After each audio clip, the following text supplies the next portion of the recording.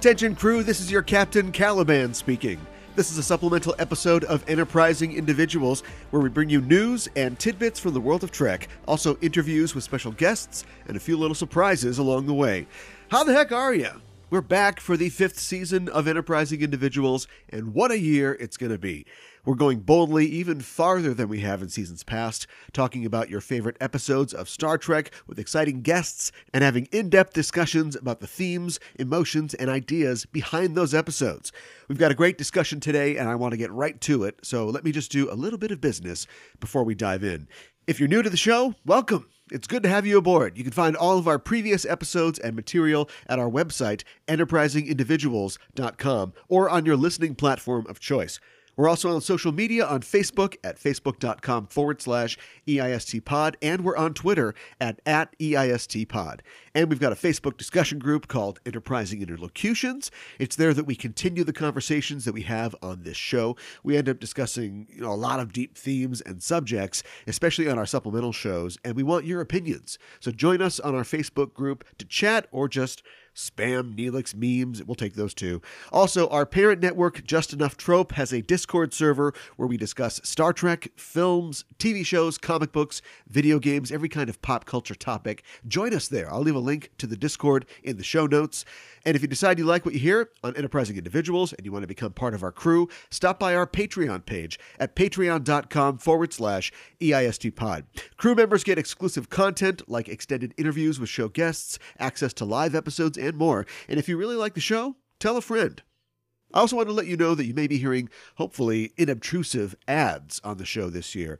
We've been looking for sponsors that would vibe well with the show, and you may hear the odd advertisement or two for some products and services on episodes. Let us know what you think about that on Twitter or social media, and let us know what kind of products you'd want to hear ads for. You'll also be hearing spots for some of the other programs on the Just Enough Trope network. We've got a lot of shows on the network pertaining to pop culture interests, so if you hear something you like, go check out those shows on your listening platform of choice.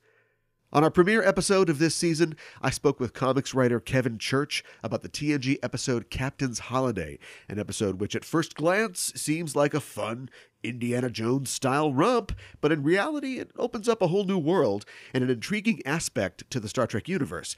It's the first mention and first appearance of Risa, the pleasure planet where for the price of a Horgon statue you can experience Jamaharon, a sexual act so sensual and intense that it claimed the life of Curzon, the 7th host of the Dax symbiont. But let's be honest, Curzon was getting up there. When Cialis ads tell you to ask your doctor if you're healthy enough for sexual activity, he's the guy that they're talking to. Pleasure planets like Risa or Wrigley's Pleasure Planet or Argalius aren't discussed too much on episodes of Trek outside of being punchlines or the setting for a morality tale or two. But as Kevin and I began to explore the topic, we began to wonder, how exactly does a pleasure planet work? If there's no money, is anybody getting paid? What's the Federation's stance on sex work? We always hear how cool everybody in the Federation is with romance and sex, but we sure don't see that in effect on screen all that often. Kevin and I also realized that we were way out of our depth and had no idea what we were talking about, so I got in touch with Maggie McNeill. Maggie is a writer, a sex worker, and a sex worker rights advocate. She's also a diehard Trek fan, and she's been contemplating how sex and sex work is portrayed in Trek her whole career. During our talk, we discuss her long-running blog, The Honest Courtesan, the Federation's policy towards decriminalization of sex work and what other galactic powers think, and the real-world struggles that face sex workers in our own century. It's a fun and fascinating discussion, and I hope you enjoy it. Just a note, as usual, this show is fairly PG in its presentation, but we are talking about adult themes and topics on this one, so it's up to you if you want your kids listening in. All right. The Rizian sun is shining. Grab your Horgon or your novel. It's up to you. And with that, let's get underway. My guest on the show today is Maggie McNeill. Maggie is a writer, blogger, sex worker, and sex worker rights activist. On her long-running blog, The Honest Courtesan, she shares her thoughts about sex work, its relationship with society, its portrayal in news and media, and more. The Honest Courtesan contains over 3,500 essays, some of which have been collected in her new book, The Essential Maggie McNeill, Volume 1, which is currently on sale. Maggie, welcome to the show. Thank you. It's great to have you here. I always ask first-time guests on the show how they first discovered Star Trek. How did you become a Star Trek fan? I first discovered, I think I might be dating myself just a little bit, but my dad used to watch Star Trek when it was on the air on NBC back in the late '60s, Oh, and sure. being a kid, I watched it along with him. Yeah. Um, the only episode I can remember from first airing was "Is There in Truth No Beauty?" And Hmm. I think I remember that one because, well, number one, it was the third season, so I was older, Yeah, yeah. and also because I think it's the intense visual imagery in that episode. Yes, yes. I think that's what would call my attention to it as a child. Yeah, I remember that one too. I remember being horrified when Spock, as the ambassador, says goodbye and he goes behind that thing. I was thinking, oh, he doesn't have his goggles on. What's going to happen? I just remember visual things like that so much. I was always worried about Spock, like in Operation Annihilate when the neural parasites are flying around. And he gets one on his back. It's like, oh no, Spock. I think that they picked on Spock a lot for the simple reason that, well, being Vulcan, the writers could say, well, this thing would kill a human, but it doesn't kill Right. him, kind of thing. Yeah. They can create more tension. Oh, he's got two livers. He's going to make it through that. Yeah, yeah. Exactly. Whereas Kirk's just got the normal number of organs and eyelids and whatnot. Exactly. Yeah. And neither one of them has a red shirt, so Yeah, so they're both going to be fine. so not expendable. And as time went on, did you pick up on some of the newer Trek shows as they debuted? Oh yeah, I mean, the next thing, Trek, when I was quite young, when I was getting to the stage of voraciously reading things around 7 or 8, I remembered Star Trek, and it well, the animated series was on the air too. I'm wanting to say that was like 72, 73.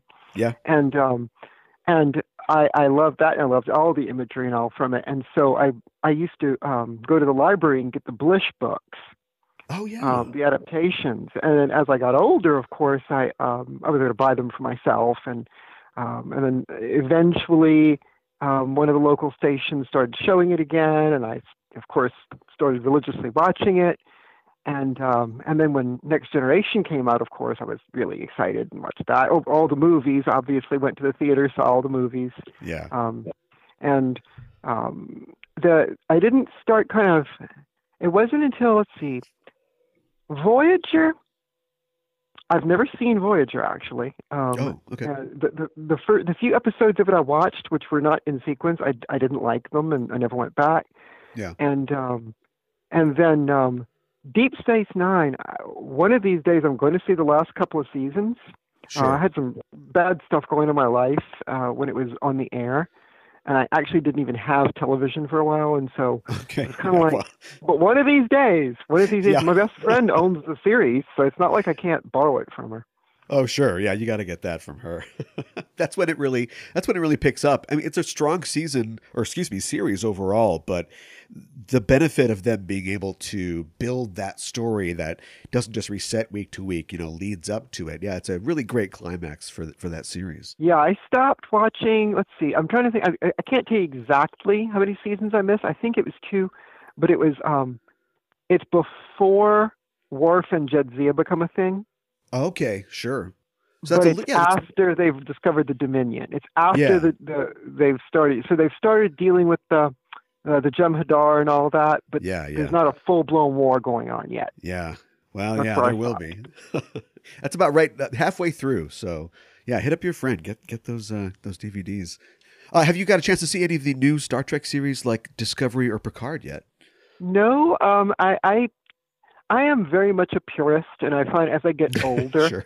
Yeah. I get more crotchety and more cantankerous, and when they, I begin to understand Dr. McCoy a lot more as I age.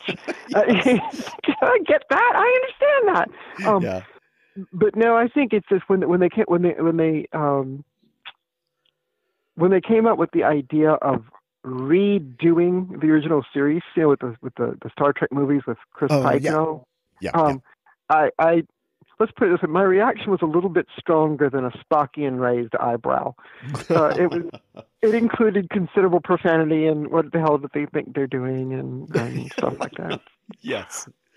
I had a similar reaction, but I've had over 10 years now to come to terms, and we actually did a live episode of the show at a convention recently, and it was kind of a come to Jesus with Star Trek 2009, like what's really going on here. And I think I've come through to the other side. I enjoy it for what it is, which is just sort of a fun celebration of these characters, not really continuing their story, but kind of a riff on that, all those elements that we love. Yeah, and then you can do that. Yeah, I think you can do that. You can. I mean, you can definitely do I think it's just different ways we approach things, and we, what I'm saying, we can say, I know Dune fans who don't like the Kyle MacLachlan movie. Sure. And I'm like, well, I kind of see them as different things. Yeah. I see the books and that movie as different. Herbert liked the adaptation, so I was like, okay, if he liked it, then. Yeah, definitely. And of course, those fans now are waiting on tenterhooks for the new movie that's coming out, and hopefully that'll be a little closer. And if it's not, something to get mad about all over again. Well, exactly. And Which fans is fandom. love to get mad. Yeah, that's fandom. Fans love exactly. that. They love arguing about things. Oh yeah, and that's fun. That's really fun. I remember getting very incensed a few years ago. One of my Twitter friends is an astronomer, and we were talking about, I don't recall, some sort of scientific aspect, and I remember getting very, very incensed about it. And he said something like, "See, this is why I like talking to you on Twitter, because you can never be sure where you, people sometimes seem very surprised that I'm a Star Trek fan. I'm like, you shouldn't be. I was a nerdy kid in the 60s and 70s. I mean, Sure. My goodness." Your blog, The Honest Courtesan, is impressive, and it's fascinating as well. For the portion of our society that doesn't really interface with sex workers, there's probably a tendency to not even be aware of major issues, or more likely to see the industry as a whole as negative. If you had to call out the biggest issue, I mean, if you could pick one currently facing sex workers, what would you say that it would be? Oh, the biggest issue right now is the sex trafficking hysteria. Okay. About 2000 is when it started, but it really hit the public eye in 2004.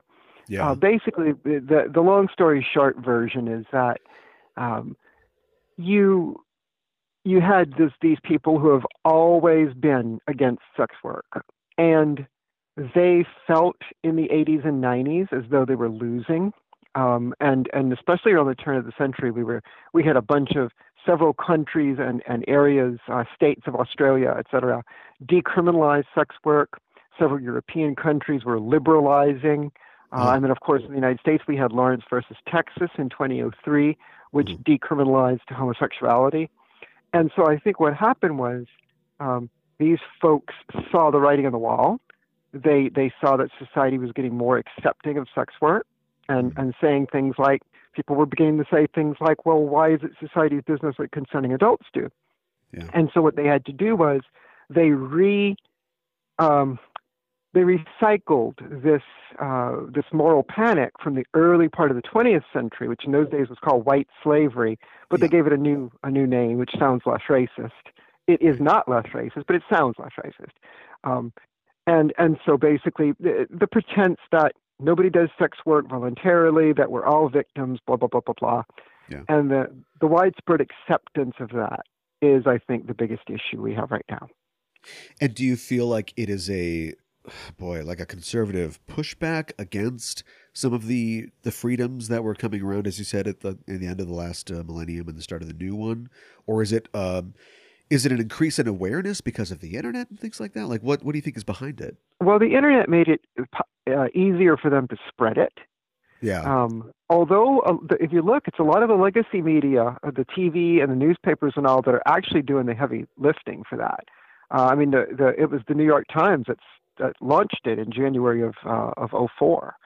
Okay. So it's definitely the internet has helped, but I don't think it's not really the conservative I mean, some of them are in the way that Americans define conservative and progressive or liberal or whatever.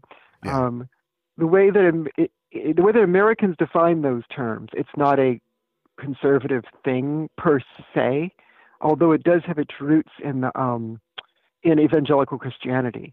But a lot of the pushing is being done by mainstream feminists who are generally thought of as part of the left. So I call it the anti-sex people, regardless of where they fall on the political spectrum. Yeah, okay, I can see that. Well, we'll talk about that a little later in the show. Thanks for joining me on the show today. You're very welcome. The world of Star Trek that we see on screen in Trek is a humanist utopia, and we're told that scarcity, racism, and prejudice have all been eliminated. But for viewers like us back in the 21st century, I think that blanket statement raises quite a few questions about how that can be achieved. And the Trek franchise doesn't provide much of a roadmap to get there, other than we have to get Farmer Hoggett to launch a rocket at a certain time, and the guy, we got to get the guy from Quantum Leap to punch the right people. And however they achieved it, the Society of the Federation is tolerant, if not fully embracing, of many institutions that are still vociferously debated in our own era. And one of the least explored, I think, of those institutions in Trek is sex work. Oh, yeah. We were recently talking on this show, on another episode, about the TNG episode, Captain's Holiday. And that's the episode, of course, that introduces the pleasure planet Risa to the series. And in researching the origins of the episode, I learned that when the idea was being pitched for the episode, series creator Gene Roddenberry seemed really excited about the idea of a quote-unquote sex planet, and he wanted to add all these things to it. He wanted to depict a pansexual love fest on screen with heterosexual and homosexual activity going on. And of course, that was eventually toned down because it was TV to Patrick Stewart chest hair and a little bit of innuendo. But looking back at the original series and at early TNG and Gene's contributions to those, I have to wonder, is a freely operating, socially acceptable pleasure planet emblematic of the liberal ideas behind Trek's creation, or is it the wet dream of some middle-aged sci-fi writers in the 60s and 80s? I think it can be a little bit of both. I mean, sure. Because I mean, why are we interested in the things we're interested in? I mean, why is I think we normally do come to things. We start from a selfish place, right? You start, if you're a disabled person, you start becoming interested in disability rights because you're disabled and it affects you. If you're a sex worker, you become interested in it because, hey, we've got people trying to arrest us, etc. Yeah. But then I think what can happen is you can, as you explore the topic, you can begin to see it in bigger and bigger and bigger part of the picture. And so even if you've got, I mean, people like for Grandpa Heinlein, I mean, sure. when he started with the sexy stuff, I mean, yeah, I think at first it was mostly just because he was interested in sexy stuff. But then, of course, as he explored it, that doesn't change the fact that he covers a lot of stuff like in Stranger in a Strange Land and Friday and things like that. He's covering a lot of ground that, regardless of how he arrived there, is very important, intellectually, philosophically. And I think Star Trek falls into that too. It doesn't matter that old Gene was kind of a bit of a hound. The fact of the matter is he still created something which is people are still talking about, 30 years almost after he's dead, Yeah, that's true. It's weird too that both Gene and Robert Heinlein were both guys that you would think would be strict conservatives. They're both military. Gene was a cop, and yet they had these real liberal social ideals that went right into their work. And I mean, everybody contains multitudes, but it's just interesting to see two guys who started off like that, write what they wrote. Yeah, exactly. And I mean, when you think about it, if Roddenberry hadn't done it that way, it would have been a coal pile in a ballroom, because if you've got a society which is tolerant of all kinds of different alien cultures, which some of which are very weird. I mean, even Vulcan, right, a founding member of the Federation, we find out at the beginning of the second season that there are some situations in which Vulcan allows trial by combat with, fatal results. Yeah. I mean, if the Federation can put up with that, the idea of them not putting up with sex work would be a bit bizarre. Yeah.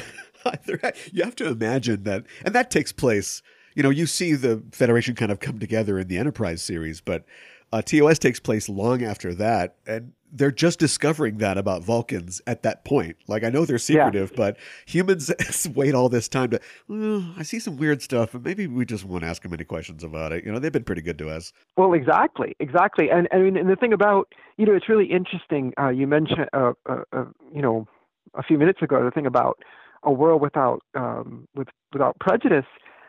I think what has happened, and I think we see this certainly more in the post-Gene Star Trek, like in Enterprise and in later bits of Next Generation and certainly in Deep Space Nine, that humans aren't over racism at all. It's just that having met other species, they don't view skin color as enough anymore. Right. So in other words, your white humans and black humans aren't fighting anymore because they have Vulcans and Andorians and Tellarites and Klingons and all that to be prejudiced about. Because, I mean, in the original series, my goodness, we see a lot of prejudice towards Spock. Yeah, for sure. Absolutely. Dr. McCoy is throwing out casual racism left and right. Yes, he absolutely is.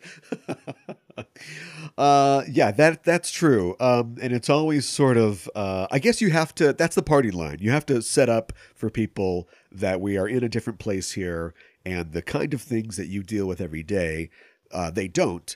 But then, of course, we slip it back in because they obviously are in a sort of allegorical way with other races and whatnot. Exactly. Trek, in my opinion, has this weird relationship with sex. It has this kind of, I don't know, like adolescent view of sex for the most part, but also this nerdy aversion to it. And the show takes every opportunity to remind you, especially in TNG, that, hey, we're beyond hangups in the 24th century. We're down for whatever. But you never really see a lot of sex going on, apart from the occasional Orion slave girl. It's a pretty chaste franchise for how vociferous it is about how, hey, sex is cool. Yeah, I'd agree with you. And certainly the one thing we've seen a lot in queer people talking about is, and I can use that term, by the way, because I'm bisexual myself, so okay. Just in case. But no, you see queer people talking about, the lack of representation of same-sex couples. Yeah. We never see a lesbian couple or a gay couple, in anywhere in any of the series. And I mean, maybe that's changed in the past few years, the ones I haven't seen, but certainly the 20th century ones. But yeah. And in fact, I even remember kind of giving a side eye to the television set in the episode where they first introduced the Trills. And do you remember that Beverly is kind of fallen in love with the Trill ambassador guy? Right. And then when the host is killed, and there's a whole subplot with Riker. I think it's right. Is it Riker? That they put the implant in for a while. Yep. And then the new host is female, and Beverly's like, "Oh no, I can't handle this." Right. I'm like, "Oh really?" So you can fall in love with a completely alien being who just happens to look like what you conceive of as male. Yeah. But when it crosses over into a woman, that's not so good. Now, I mean, our bodies and the sexual part of our brains are not logical. I'm not saying I'm blaming the Beverly character, because if you're not attracted to she's not to be bisexual. No, I mean, if you're not attracted to a person, you die, and that's this way it is. But it is an interesting writing decision, isn't it? It is, and I love how they looped back on that for the DS9 episode Rejoined, where we have two female joined Trills experiencing, a rekindling of their relationship, and it's just depicted visually on screen as two women being in love, two women kissing, and they got away with it. And there's a lot of people that did kind of complain about it, but even it's funny, you'll see Star Trek like hardcore nerd fans defending the idea that it's not like homosexuality, it's not supposed to represent that. It's like the worms, themselves are sexless. And it's like, okay, well, now you're just defending like non-gender or like gender neutral or intersex characters. Like, people don't want to accept that what we saw was a metaphor for two women having a relationship, and then society, trail society, like castigating them for having that relationship. Like, that's Right. what Trek is. It's allegory. It's been doing that. They've been doing that since the first season. Since My the goodness. beginning. I mean, Yeah. talking about Vietnam, talking about race prejudice, talking about, the social unrest, talking about the hippies, talking about drugs. Yes. I mean, so on and so forth. Yeah. And I love the hippie episode of the original me series. Too. Me too, because it's just so silly, and it's so, from an objective standpoint, bad that it's almost endearing. Yeah. Yeah, it's fun. Yeah, it's great. And of course, like we mentioned before, this is all coming through the loving lens of a 55-year-old or however old he was guy. He's like, I'm going to write some. What are hippies like? They like music. They like flowers. Yeah. Somebody I know, a comedian I know, talks about how he used to love Dragnet, but Dragnet became a real drag in like the late 60s and early 70s because it became Joe Friday just endlessly lecturing punks about drugs and stuff like that. It's like, you think you're going to get a high? And yeah, it's kind of what that reminds me of, the hippie episode. But yeah, it is, it's just kind of silly and fun. On our Captain's Holiday episode that I mentioned, my guest and I were trying to envision or work out how a planet like Risa or Wrigley's Pleasure Planet would operate in the Federation economy. And the first thing that we came up with was money, the idea of money. I was reading one of your essays on your website about the issue of sex work, and you point out that you can teach, say, for instance, capuchin monkeys what money is, and as soon as you do that, like a male monkey, tries to exchange a coin with a female monkey for sex. Yeah. Like, it just seems like the exchange of something is irrevocably tied to this sort of thing. So if the Federation has no money, what happens if you take money away in a sex work environment? If there's no money, how do you get paid or compensated? Well, I'm going to answer that in kind of two parts. Okay. The first one is that the whole idea of the Federation not having money seems to me to date to the movies and no earlier, because certainly in the original series, they're talking about credits all the damn time. They're getting paychecks and yeah. Yeah, of course. Uhura buys the tribble and things like that. Well, Right. she doesn't. He gives it to her, but he's charging a certain amount. And I think, and even in Next Generation, we see references to it. It's not until I think First Contact that Picard says they don't have money. Yeah. And so I've always kind of given that a bit of a side eye. To me, I view the Federation as what we call a post-scarcity society. Like, in other words, they have something akin to a universal basic income, and you don't have to work if you don't want to. Right. But a lot of people choose to anyhow, and so that's the key there, right? There'd probably be a lot of societal kind of pressure to work, positive pressure, because if you're all contributing to this great federation that you're all part of, but Larry's just over there doing nothing, maybe Larry could mow everybody's lawn or something like that. Yeah, exactly. But and then of course, we see that other cultures certainly have. The Ferengi do, and a lot of people coming and going out of Quarks are all spending money. They've all got money, and if the Federation doesn't have money, then how is Quark entertaining all these Federation folks on the station? Because they've got to have something to make his time worthwhile, or he'd be kicking them out. Yeah. So, I guess I just don't see it. But here's the thing, is that even in that world, in that universe, if you've got a place like Risa or Wrigley's Pleasure Planet, if you've got more than one culture visiting that place, because we presume those places are not run by the Federation, so to speak, that they are independent things. Yeah. Well, then all the other folks might still have it, even if the Federation didn't. That's what to stop anybody else from going there and doing that. Sure. I don't think that we're meant to see that there's some sort of universal thing. In fact, we're shown the opposite, with the Ferengi. So that's one. But the other fork is that this is going to sound a little odd, like it's off the subject, but it's not. I recently, in my blog, featured an article about sex workers in Mongolia, and there's a mining boom going on. But it's way outside of the capital, Ulaanbaatar. And so what's happening is a lot of sex workers who are kind of oppressed in Ulaanbaatar. The cops are pretty bad there, and they harass them and things like that. So a lot of these girls are basically packing up yurts and going out to the roads where the truckers have to pass to and from the mines, the mining operations. Yeah. And they're selling sex, on the roadway. Well, some of the drivers don't have much cash.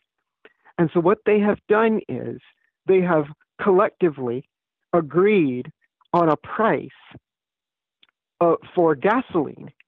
And what they'll do is they'll accept payment of guys siphoning gas out of their tanks and X number of liters, 20 liters or whatever, gets to a session. And then they sell it to other drivers who need it. And so they're using the gasoline as a medium of exchange. Okay, sure. During in occupied France in World War II, the Nazis often paid in extra ration coupons. Right, sure. And because the Nazis were enforcing on occupied France this really crazy exchange rate, like 20 francs per Deutschmark or something ridiculous like that. And so the French money was almost worthless during the occupation, but the ration coupons weren't. Right. And so a lot of the girls were taking ration coupons because that was the money that was useful to them. Sure. I mean, the currency exchange office on Ryza has to be pretty well stocked. I always imagined that, if a lot of people, different races are going there, I always imagined that they just issued, you're absolutely right about there having to be some kind of money or just institution. But I always imagined that they issued Federation or like Starfleet officers just some script or just some kind of thing when they go someplace. Is this a money planet? Okay, so here's $100 or whatever in local currency. Yeah, maybe.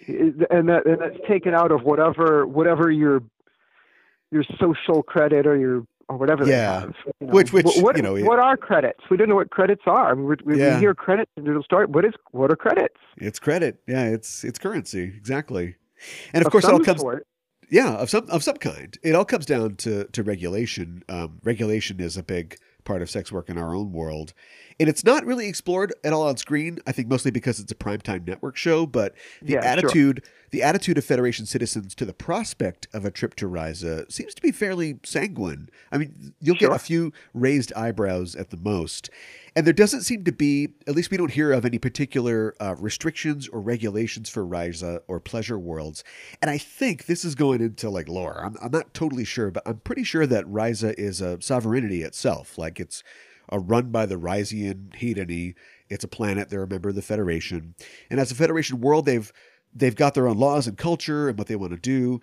They want to be a tourist and a pleasure destination. So I don't know the particulars of the Federation charter, but it seems like Ryza gets to do what it wants. And I wonder if sex work is therefore, from the example of Ryza, decriminalized across the entire United Federation of Planets. I think that the Federation, from what we see, the Federation doesn't seem to have a lot of criminal laws. Yeah. Because when you think about it, I mean, in original series, Ardana, the Cloudbinders planet, right? They've still got slavery, and they're a member of the Federation. Yeah, that's true. So it seems to me that the Federation doesn't have a lot of umbrella, top-down stuff like that. You know what I'm saying? Except with regard to its own personnel, of course. You know what I'm saying? Like we have the general orders and we have the directives and we have all that stuff. Yeah. But it seems to me that part of the prime directive, I mean, because, right, we we don't actually know how the Prime Directive is worded, do we? We have no clue. Yeah. We see references to it. We don't know how it's worded. For all we know, the Prime Directive could be 50 pages long and have all sorts of, clauses and sub things and you know what I'm saying? We don't know. We have no clue. And so I think part of the leaving people alone is letting them have their own self-government. Yeah. And the Federation might decide, of course, that X planet, whatever it is, that their ways are just a little too weird. You know what I'm saying? Like in other words, like in the Cloud Minders, maybe the Federation does decide, you know what? Maybe we don't really want Ardana as part of the Federation because they have slavery. And maybe they make that choice, whatever. But from what we can see, it looks like there's considerable latitude. I totally agree with that. I read somewhere, and this was not like an official thing. It was probably like a role-playing game supplement or something. But I read that like to be considered for entry into the Federation, you had to have like a one world government or the equivalent. You had to be sort of united. You couldn't be factional, and of course you had to have warp capability and like one or two other things. But maybe they added, maybe after the Cloud Minders, they added no slavery. That just seems like that's a bad thing. But it seems like they're pretty open and in letting people's cultures be what they are. Yeah, and it's a very libertarianish kind of thing, isn't it? Yeah. Because it's like the whole idea of one famous statement of libertarian or anarchist philosophy is, "Your right to swing your fists ends where my nose starts." Sure. Okay. and so you could say that with the Federation, right? In other words, maybe it's okay for Ardana, because we're going with that example, right? Maybe it's okay for Ardana to have slavery on their own planet.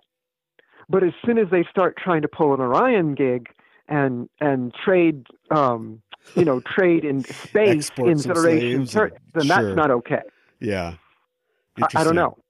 Again, one of the things we talked about on Track Profiles was the whole idea of that we really don't. They don't fill in a lot of the gaps. There's a lot of empty spaces on that cultural map, so to speak. Yeah. Which, of course, leaves them room to write. But at the same time, you've got people living in the century that we do. We're like, we could use some of those tips if you guys have those tips. Just let us know. There's a big difference between legalizing something and decriminalizing it. And that difference is at the heart of the debate about the sex industry currently. Can you explain the contrast between legalization and decriminalization? Yes. And my friend Mistress Matisse, one point she makes is that the reason that there's a big terminological difference between sex work and drug legalization when it comes to those terms, legalized and decriminalized, they're used almost the opposite way. And as she points out, that's because drugs are things and people are people. You know what I'm saying? You can decriminalize a thing. And the way that, of course, we use the term decriminalize for drugs is that we're not going to slap you with criminal penalties if we catch you with weed, but we don't like it either, and we're going to take it away, and you can't get a license to sell it, and blah, blah, blah, blah, blah. Yeah, you can't sell, yeah. Because that's a thing. But how would that look with sex when sex is legal? Mm-hmm. The only thing that defines prostitution is motive. If I choose to have sexual contact with some strange guy because I'm in that sort of mood and I think it might be exciting, that's perfectly legal. Mm-hmm. If I do it with a profit motive in my mind, then that's when it becomes illegal. So it's a thought crime.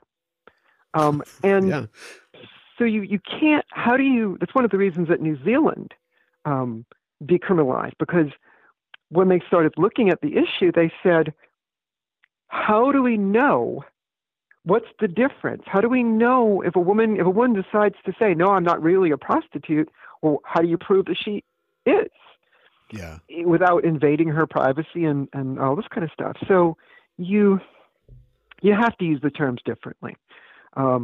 But in sex work, decriminalization simply means removing criminal penalties and police supervision from the industry, and treating it like it was any other industry. Whereas legalization, one way that one reporter in Australia said it once, and I think she phrased it very well, and I like this phraseology. She said, under legalization, sex work is still conceived of as a crime for which the law makes allowances. Yeah. So like in Nevada, sex work is still illegal in Nevada unless you get the cops to clear you after their little background check and you work for a pimp who has a license and runs a brothel way outside of the city. And there are X number of licenses. I don't remember the exact number, but it's like 15 or 17 or whatever, or 20 something. But the point is that those are the only licenses there are. And if you want to open a brothel in Nevada, you've got to wait until somebody else is selling out. Oh, I see. So those that's very strict laws and regulations that no other industry has to put up with. The example I like to use is, if you want to imagine sex work under decriminalization, think about how restaurants are regulated for health. When a health inspector comes into a restaurant and finds a violation of the code or something, right? What does he do? He gives the owner a piece of paper that says, "These are the problems. I'm coming back next week. You better fix these." Yeah.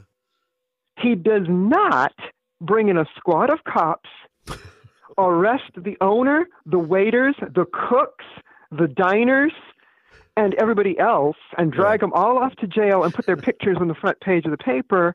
And, that's what he does not do. Right. And that's sex work under decriminalization. Is that, they people that want to oppose it want to say things like, "Oh, it's, the Wild West," or whatever. No, it won't. No, it's not. It's not anything like that. Right. It's just not treated as a police issue, just like the restaurant's health code violations are not treated as a police issue. Yeah.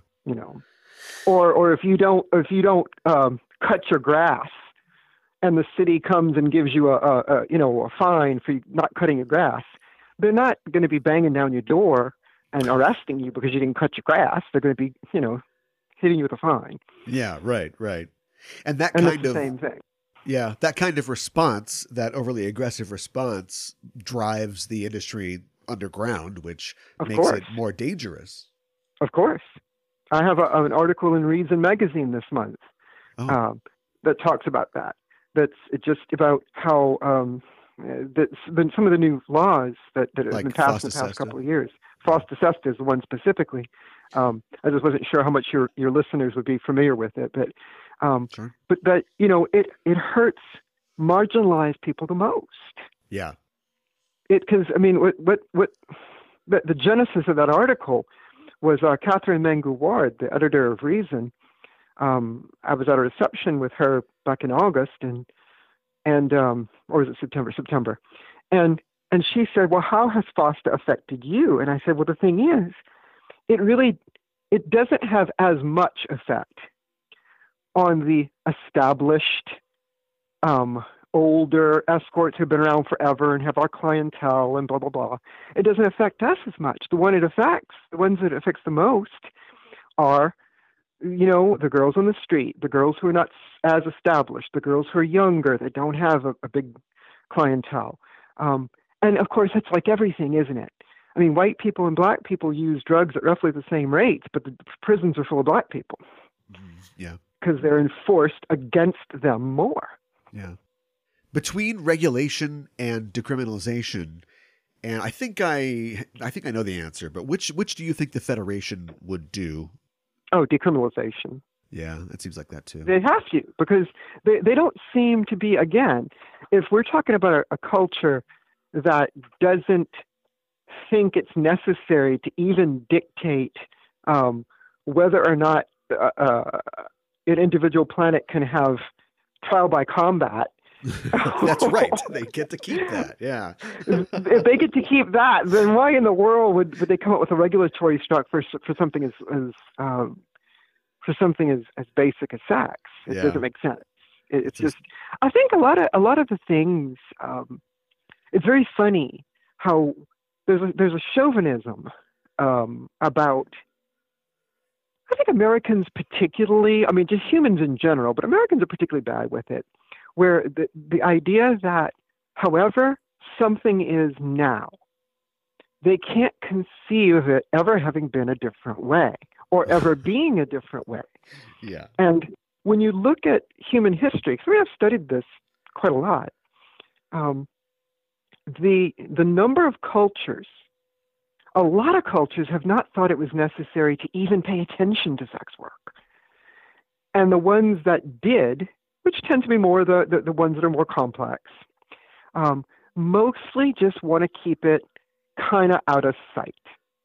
And the majority of laws that have been made up throughout human history, since really it started in classical Greece, is when they started kind of making up laws about that. Yeah. Most of the laws have been intended to prevent people from confusing sex workers for, quote, good women, close quote. Right.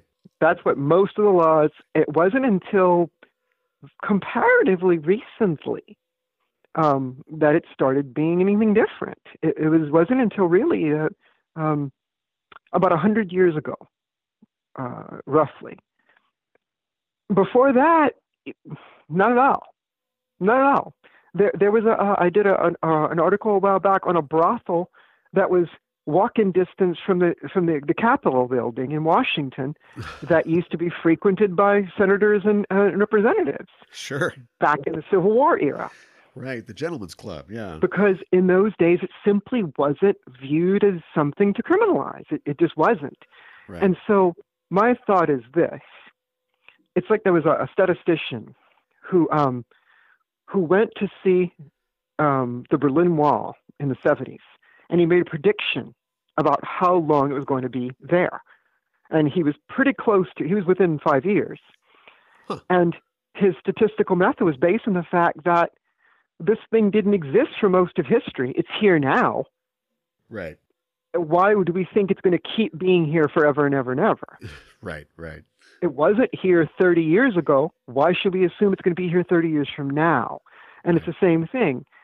If sex work was not illegal in the big sense, in the criminal sense, 100 years ago, or 150 years ago, maybe I should say, why should we expect it to be criminal in 150 years from now?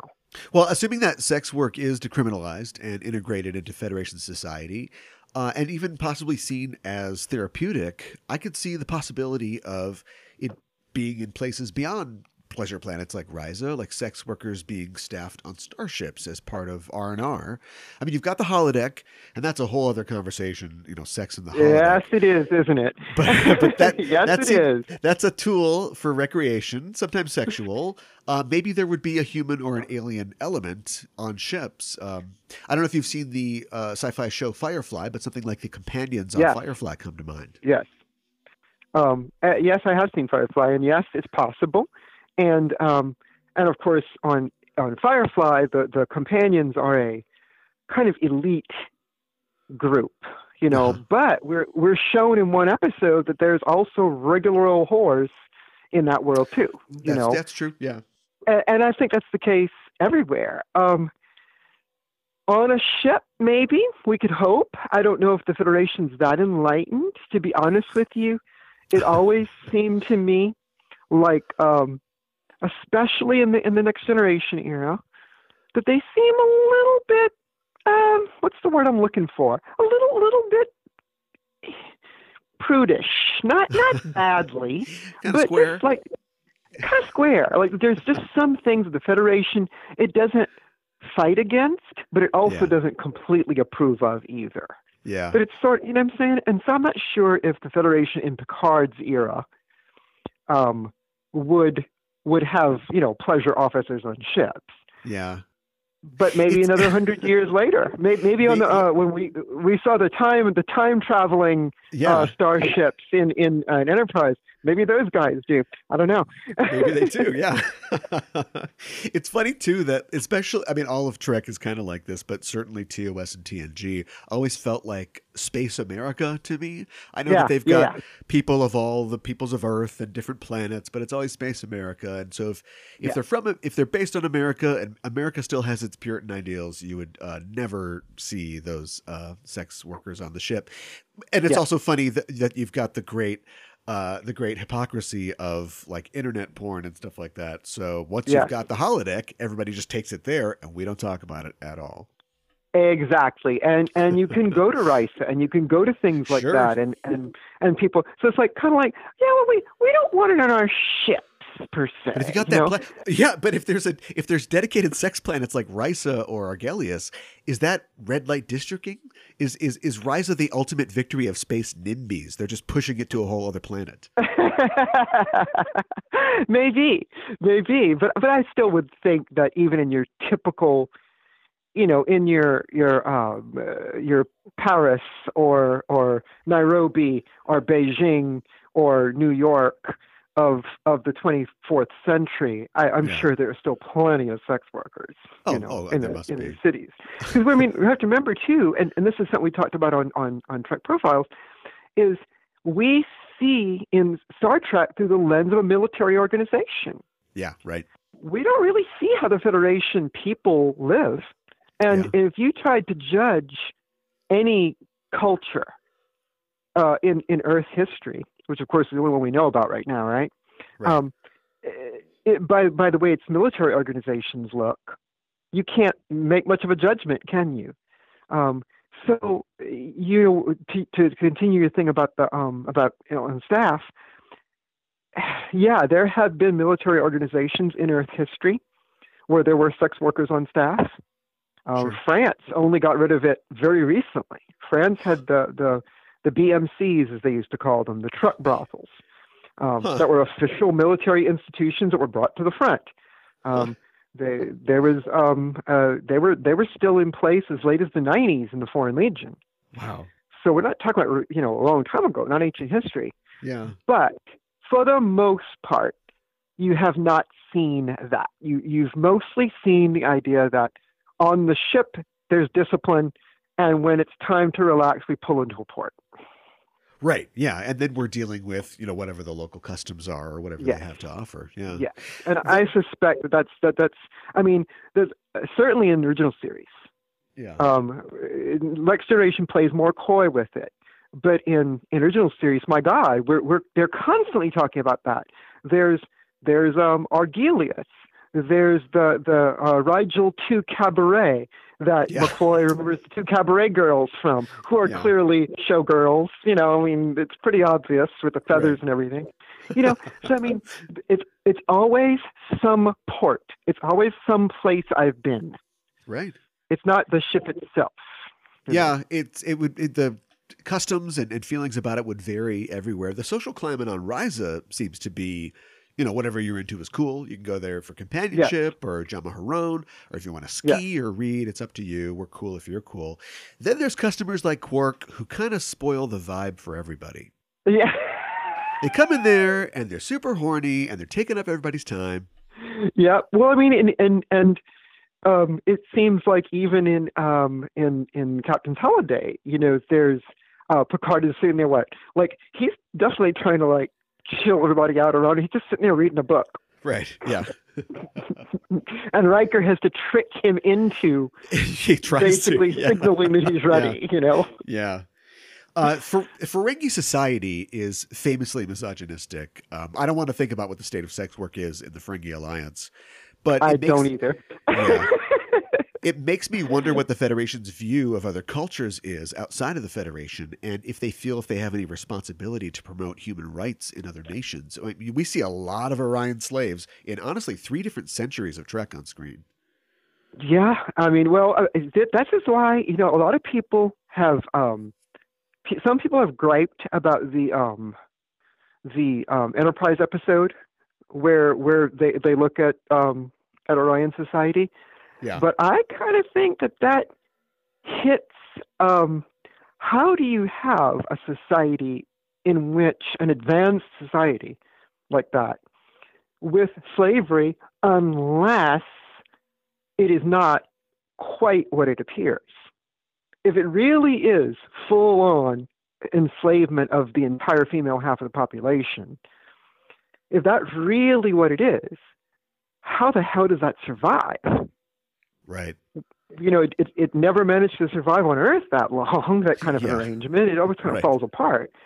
Yeah. But if Orions are doing it, then maybe I think the Enterprise writers were on a good, thing there. It's like if it's that stable, maybe it's that stable because it isn't what we think it is. Interesting. I haven't seen that episode in a while. It appears to be. Oh, watch it. Okay. Because they delve into that. They delve into what we call in kink. Basically they show that the Orion slave girls are what we would call in kink topping from the bottom. Okay, sure, I can see that. That they are running the show. They're running the show, and they're just basically they like playing at being slaves. Sure. But basically, at a certain point, when you decide you're done with your quote master, close quote, you say, "Oh, sell me to that guy." Okay. Yeah. And he does it. Interesting. I'd love to see a UFP Vice show. Assuming that they're not busting everybody, they're just supportive instead. So Space Crockett and Tubbs, they're going around the Federation, they're making sure everybody's got enough prophylactics, and are you stocked up on massage oil? Okay, great. And then every once in a while, for sweeps, they do a raid on an Orion slave center, and they bust everybody out, give them sweaters. I want somebody to make that happen. I'm laughing thinking about you think about if they're making sure everybody's got enough condoms. I guess if it's drugs too, then they're like, let's test your drugs for purity now. Yeah. Let's make sure your space cocaine is not contaminated. Yeah, it's totally pure. You're set to go. American society is, in a lot of ways, very different than European society or East Asian society or what have you. Oh, sure. And moral panic isn't uniquely American, but I feel like America has been in a state of constant moral panic since I was born, and it doesn't seem like it's going to stop anytime soon. If you had to speculate, just off the top of your head, what would have to change in our society for people to stop freaking out about topics like this? These very real things that affect people's lives and that they aren't going away anytime soon. I think you're not asking when do I foresee decriminalization coming or the war on sex workers ending. I think what I'm hearing you ask is what will it take, or when will, or if it will, Americans to stop supporting concepts like that? Like, when will people stop responding to people different from them by saying, let's criminalize it? Is that what you're asking? Yeah. My thought, honestly, and this is not, this may not be happy, friendly, and or nice. I don't think it's ever going to happen in this country. I don't see that as happening. I see it being a slow fight for as long as the United States exists, of people trying to tell other people they can't do stuff, and it having to be this long fight through courts and changes of things to stop persecuting each separate instance. Yeah. So, like, we had to have a Lawrence versus Texas, to stop people from harassing gay folks.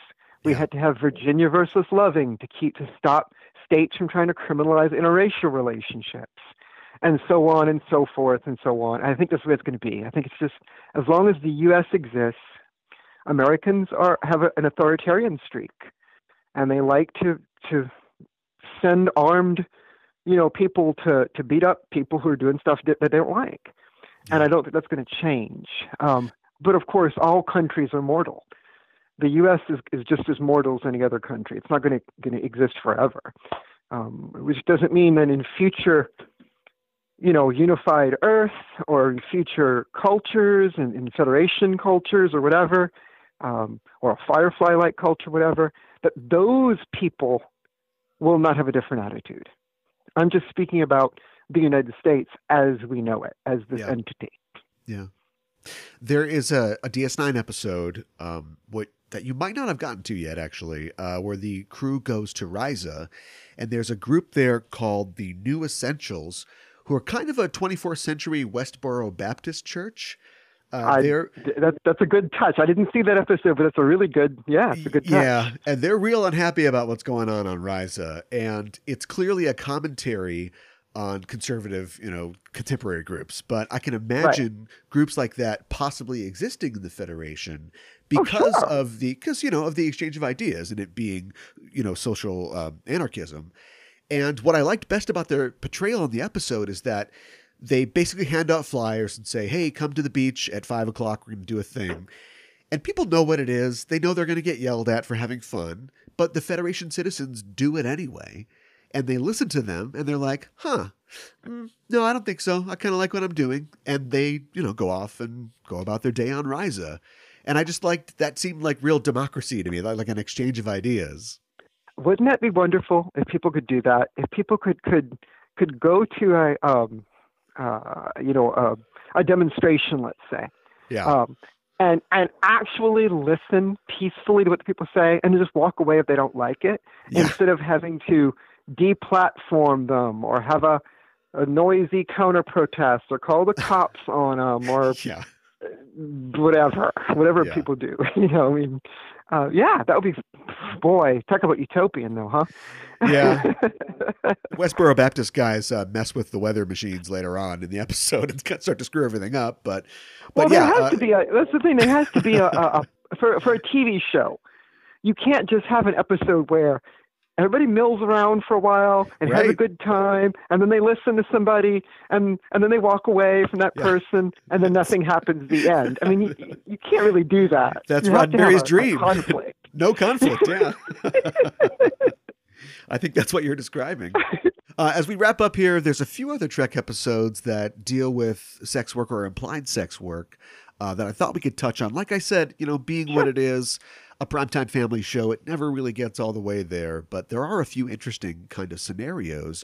Very early in the series, we see in the episode Mudd's Women, a situation that I think probably around the offices was described as the white slavery episode, although it's maybe a little more complicated than that in the actual action of the episode.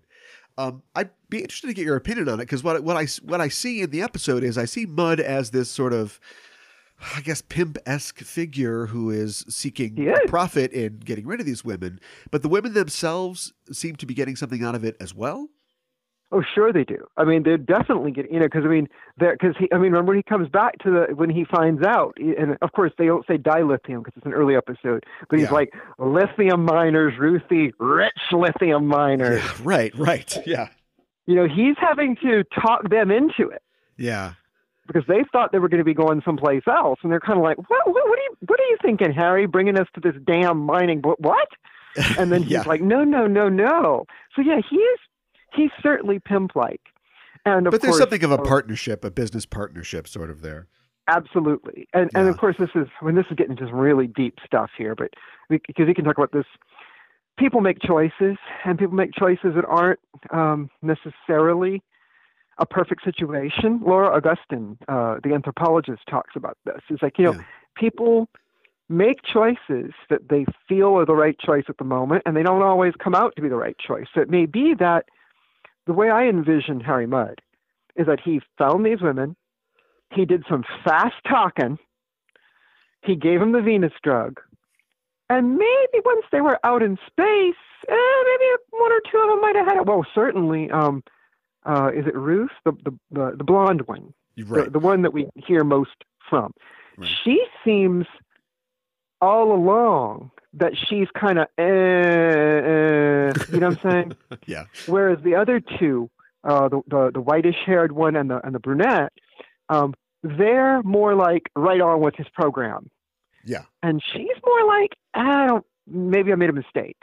Yeah. Maybe I shouldn't have come, And that's what I think it is. I think it doesn't do for us to remove agency from them. Uh-huh. Harry Mudd can still be scum without us having to make the women into pure victims.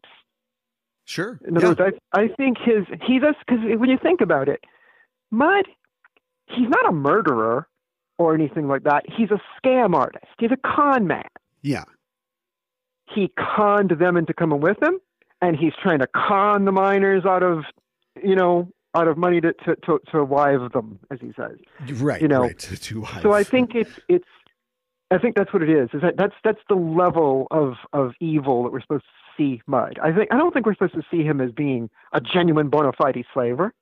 I think we're supposed to see him as being a scum, a con artist, the kind of guy who, if he were living in our world right now, would say to the migrants, "Hey, I'll get you into England. I'll get you into the United States. Here, get in this truck." Yeah. And then packs 40 of them in, and some of them die from the heat. Right. He didn't set out to murder them. He was incredibly careless, about, and I think that's what's going on with Mudd. I think that's where he is. He's not blatantly evil, but he sure is careless, and he doesn't care about other people. Yeah, well, he cares about himself, 100%. He cares about himself. He's narcissistic. He's greedy. And I think that's where I see him.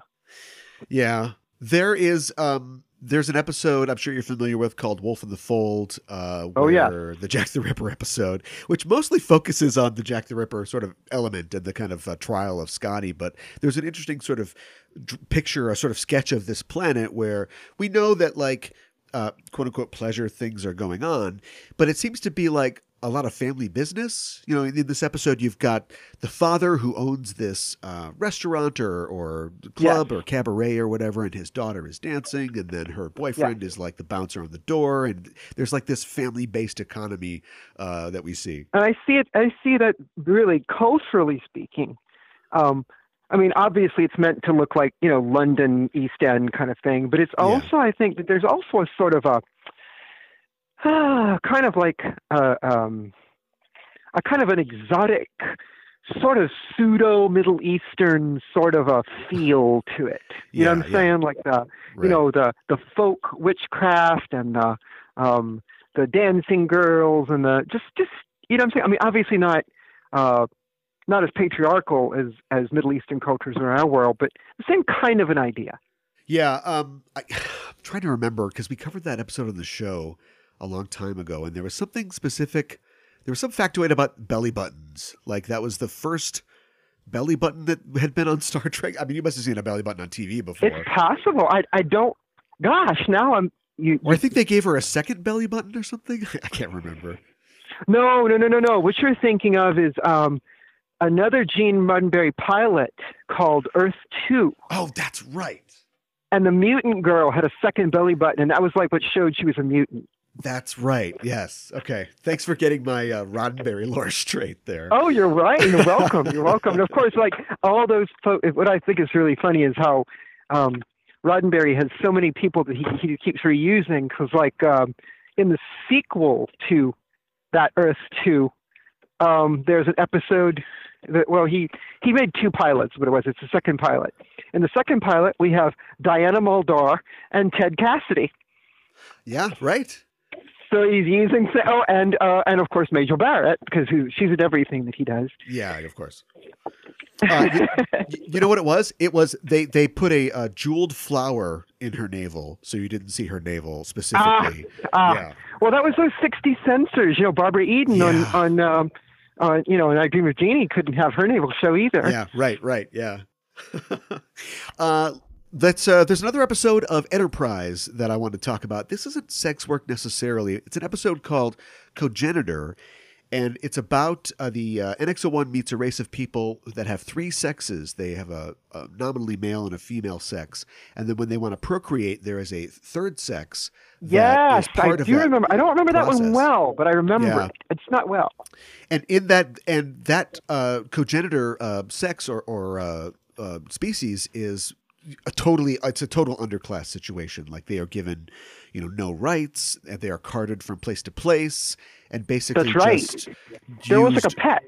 Like a pet, really. Yeah.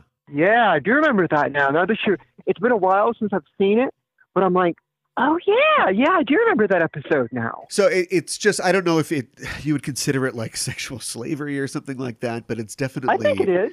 Sure, it is. The cogenitor is getting no real benefit from the relationship. Right, because the cogenitor is not even considered a partner. Right. Yeah. To totally subservient. Totally subservient. Yeah, I do remember that. And I mean, you're right. That is a kind of a sexual slavery. It's funny, isn't it, how, and this is, of course, more in the United States, but still, it's what we're talking about, and that's the environment we're talking in, Sure. is that so much of American culture, and Western culture in general, decouples sex and procreation. Yeah. Even though obviously they are not uncouplable. Well, no. But yet we do it all the time. We pretend, we have the Madonna horror thing, right? We pretend that being pragmatic about sex and being a mother are somehow exclusive, even though sex is what makes you a mother. Yeah.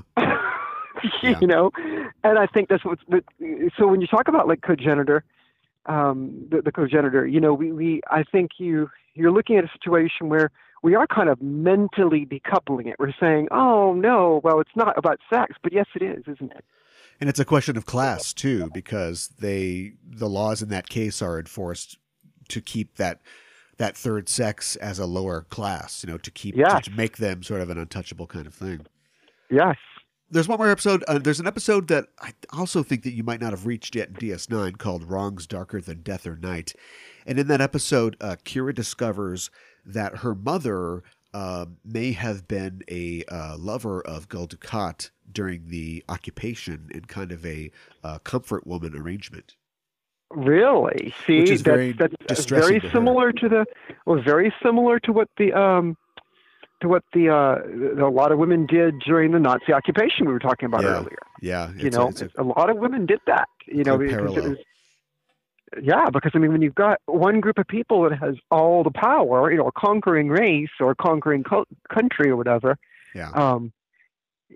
some women are going to do what they have to do to survive in that culture. Yeah. And it may not be pretty to others. Others may not like it. Yeah. And I think Trek has always been good at, like we've been talking about this entire episode, trying to represent these things and examine them through allegory. Yeah. Oh, yeah. Well, people are ignorant about stuff like this, and our leaders are extremely ignorant about these issues. Where can listeners of the show go to learn more? The easiest thing if you start with my website, it kind of acts as a sort of a nexus. I'll mention other things, and I'll link to things, and you can follow my Twitter feed, and I'm talking to other sex workers. So even if you just start with me, you will pretty quickly branch out into, oh, look, she linked this magazine article, or she's talking to this other person. Let's go see what this other person has to say. Yeah. And so I think if you start just by Googling Maggie McNeill, and the last name is McNeill, if you Google that and start with mine, you'll get all sorts of other places pretty quick. And because I would hardly represent my own writings to be the be all and end all, but my point is that they're a good jumping off place. Yeah, I mean, that certainly, in researching this show, that's how it worked for me. I just started looking at your blog, and it took me all sorts of places. Exactly. You've also got your book of published blog posts, The Essential Maggie McNeill, and you have 2 short story collections as well. Where can people get those?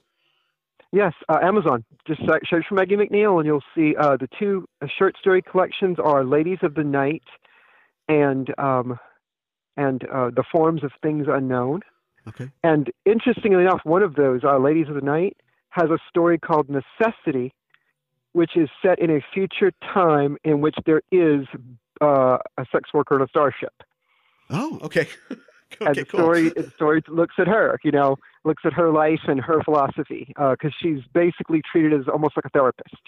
Okay. And so in the story, she's talking to a crewman who has not come to see her when he was supposed to. And basically she's trying to find out what's going on there.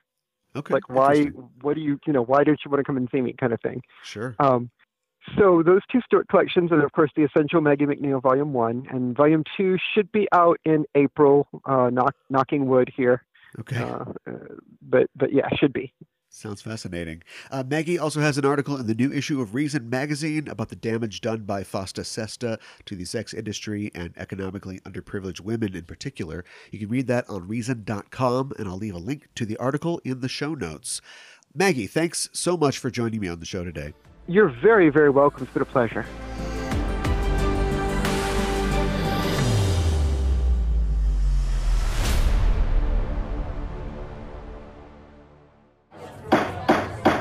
Your Honor, a courtroom is a crucible. In it we burn away irrelevancies until we are left with a pure product, the truth, for all time. Oh man, this is so intense. Data's on trial for his life. I know. This episode, The Measure of a Man, is based on the Supreme Court's Dred Scott decision of 1857. And every week on Backtracking, we take a look at the real-world events that inspired classic Star Trek episodes.